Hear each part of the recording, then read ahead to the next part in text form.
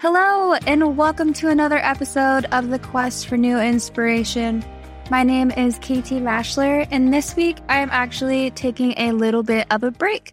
For those of you who don't know, I decided to move to Kansas City. I am so excited to get to know some new people and meet some new Kansas City podcasters. Or if you're in the area and you have an inspirational story to share, make sure that you DM me or email me at newinspirationpodcast@gmail.com. So with all of that chaos, I decided to republish one of my favorite episodes. Kevin Weitzel is one of the co-hosts of the Home Builder Digital Marketing Podcast, and I have had the honor for almost a year and a half now to be his sound engineer. He is an extremely inspirational guy and quite a character. I hope he inspires you as much as he inspires me. Hello, and welcome to the Quest for New Inspiration. My name is Katie Mashler, and this week I'm going to be interviewing Kevin Weitzel from Outhouse. He is one of the hosts of the Home Builder Digital Marketing Podcast, and if some of you don't know, that is the other podcast that I work on.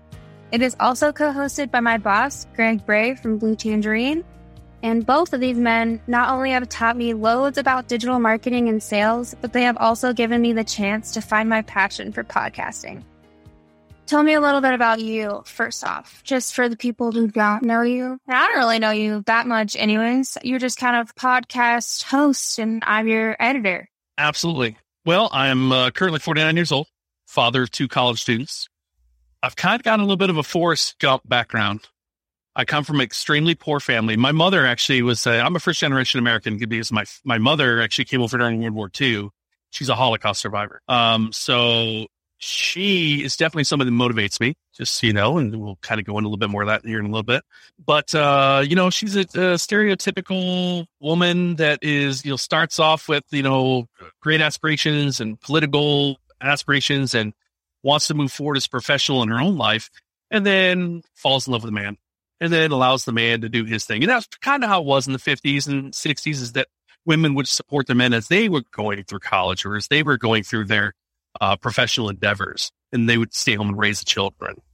Obviously the world has changed to the better, in my opinion, where that's not the case as much anymore. But in her case, she made a lot of bad decisions in life just based off of following, her heart, following her desire to be one with, the people that she was with. So one of my major motivations in life, although she does motivate me, and she's highly intelligent. She has a degree from Western Michigan University, but she kind of floated from job to job to job to job, and a constant pathway of the grass is going to be greener. So by the time I was 18 years old, she had moved over 18 times, so that's kind of rough, on a kid. So I never really did get to settle down or hunker down at any one point or one place for any length of time. That being said, what it did give me the ridiculous ability to do is I can talk with anybody. I can hold on to this conversation with anybody. Regardless of the background, I can talk to you. I can have a good time. I can walk up and say howdy to somebody. So meeting new people has never been an issue in my book, and I can thank my mother for that. The downside is that it really did kind of give me a scenario in my life where I didn't have a lot of very wholesome, really close-knit friendships. I do now, my older age, but when I was really young in the, sub-20s, I struggled a little bit with having wholesome relationships. There were a lot of superficial relationships. But when I say I've lived kind of a Forrest Gump lifestyle, I mean, not only coming from a poor family background and having to do everything on my own, my mother relocated back to Kansas when I was out here in high school. So I've been on my own since my freshman year in high school. So even though I had a full ride scholarship to University of California, Davis, I made a couple of little mistakes on implementing said plan, and then went in the Marine Corps instead. So I did 8 years as a garrison sniper in 8541, although they don't call me 8541s anymore, as a garrison sniper in the United States Marine Corps. So 8 years there. Then after the fact, I was heavily involved in wheels. So bicycles, motorcycles, automobiles, for several, my entire professional life until about the last 5 years I've been in the home building industry. But there's a few factors that come into play as well, is that my parents divorced when I was 3 years old, and I struggled having a relationship with my father. It was a stereotypical, divorced parents, they only lived 40 miles away. We lived in Michigan at the time, but they only lived 40 miles away. And, it starts off where I'd see him every other weekend. And then it would be every couple of months. And then it was on special occasions. And then it was excuse after excuse after excuse. So although my dad was a dynamic human being, he was also a raging alcoholic. And alcoholics, even when they're dry or when they're clean, you should say, fall into patterns. And those patterns are excuses, mistruths, if you will, lies is another word for it. And it was a constant struggle of having to adjust to his non-truths. And that kind of messed me up a little bit psychologically. I still have some dad issues, even though he's been gone. He died about 15 years ago or so. But he actually inspires me too. He inspires me in a couple of fashions. Number one is that he was boisterous. He had this baritone voice that when he walked into a place, they all knew he was there. So I did learn how to just be in the presence, to be known, be it known that I was there. And so, being bold and being willing to put myself out there, I learned that from my dad. I learned how to be variable by my mom. How to, suit the variations that are out there. So I did learn that from him. We had basically parted ways semi-permanently when I was 17 years old. No, actually, when I was 16 years old. No, 17 years old. I was a professional cyclist for about four and a half years. I went to the Olympic trials in '88, and I was actually Kenny Carpenter's alternate in '88 for the Korean Olympics. So, not the Korean Olympics, but the Olympics that were held in Seoul, Korea. And when I told him that I'd qualified, for that contest, it was, oh, that's great. That's good news. And no consequence. How did you do? None of those follow-up calls, nothing. So I wrote him a pretty heartfelt letter that basically let him know that, I didn't need him to be part of my life anymore. So I would say that from an inspirational standpoint, I did learn a lot from him. From another inspiration, I learned a lot from my mother.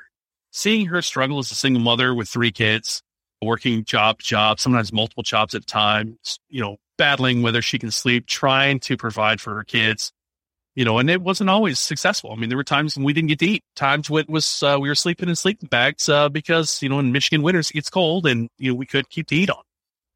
So I've learned to be humble and to appreciate the things that I do have. But another thing that I learned from her was one of these points, and that is that you have to not only appreciate what you have, but appreciate that you don't need it in your life. To not be very materialistic.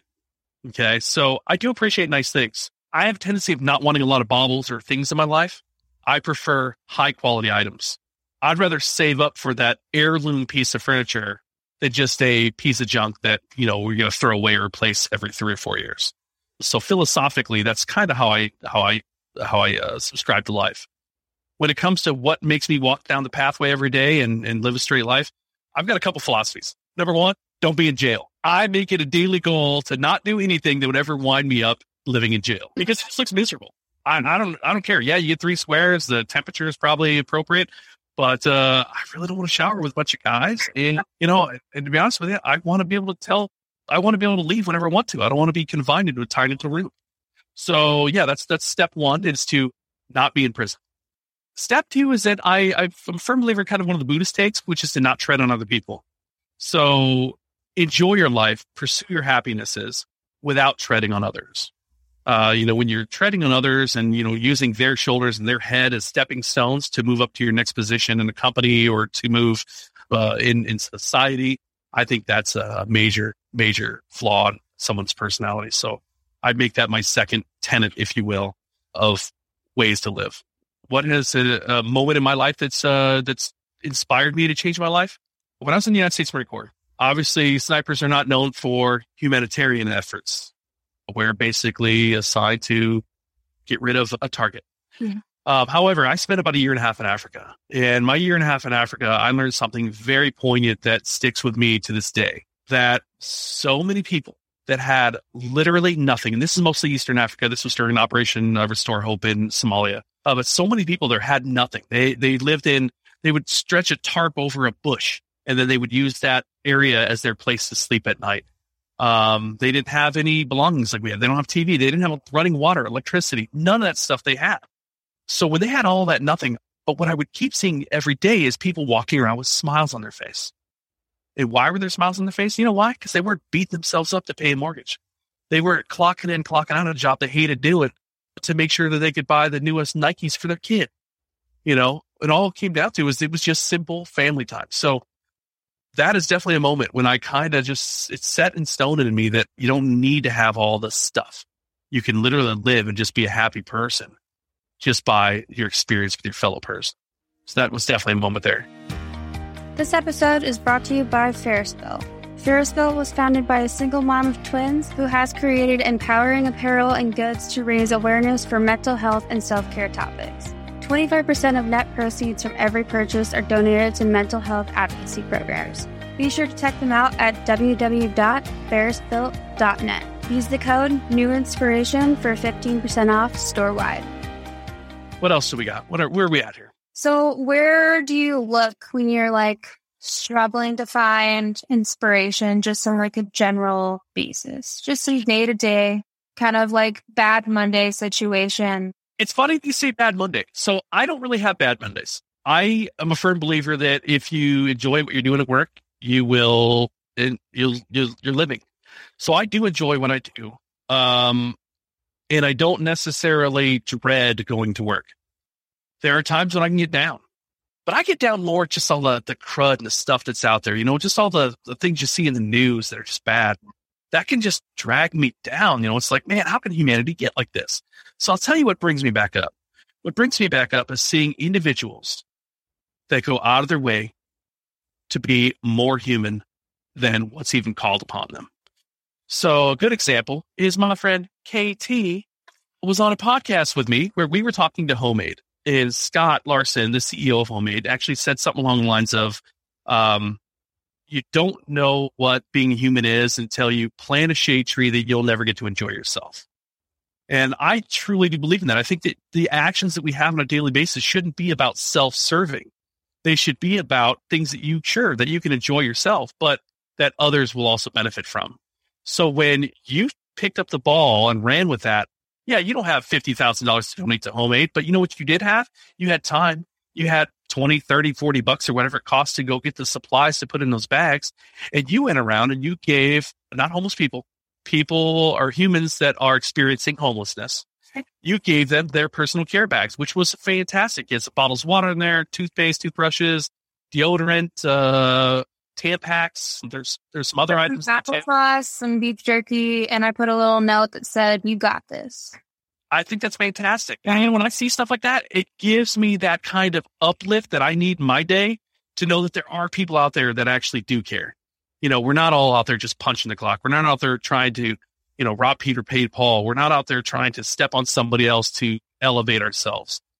That's my motivation. I don't really get it. I don't get it out of books like most people do.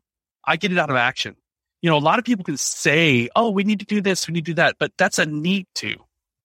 The difference is the do's, do this. When I see somebody out there picking up the garbage along the side of a freeway, that counteracts. It doesn't completely counteract, but it counterbalances the people that literally flick cigarette butts out their car window as if the world is their ashtray. And it's that added human factor that people can be positive and not negative. That's what brings me up. Oh, thank you.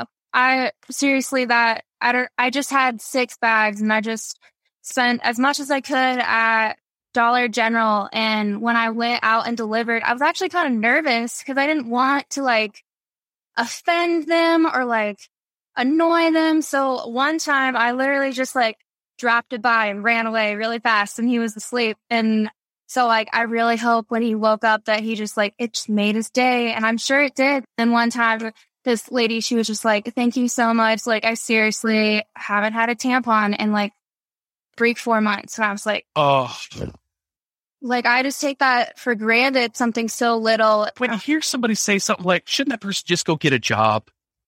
It's do you know what it costs to get a job? It costs money to get a job. You have to have a place to shower. You have to have a place to, to clean your clothes and to be presentable. You have to have clothes. You have to have to wear. Yeah. Professional looking clothes, at least appropriate for the job you're looking for. But you have to have a phone so they can contact you to even get the job. If you don't have a computer, a lot of jobs nowadays, you have to do it on a website. So it's not as easy as just go get a job. And then if they have children, you can compound it even more to where childcare costs money. All these things cost money. So it's not as easy as just go get a job. It really isn't. So yeah, I think that when we're willing to help our fellow human, that inspires me more than anything on this planet. There's no motivation book out there. There's no motivational speaker out there that can motivate me more than seeing somebody else doing a kind act for somebody else. So that's great. I do have a favorite movie. That favorite movie is Harold and Maude. Okay. That was a movie that came out way before you were born. It's actually from 1971. Yeah. It's a little story about a coming of age kid who is from the family, a very well-to-do family, who befriends while his hobby is going to funerals.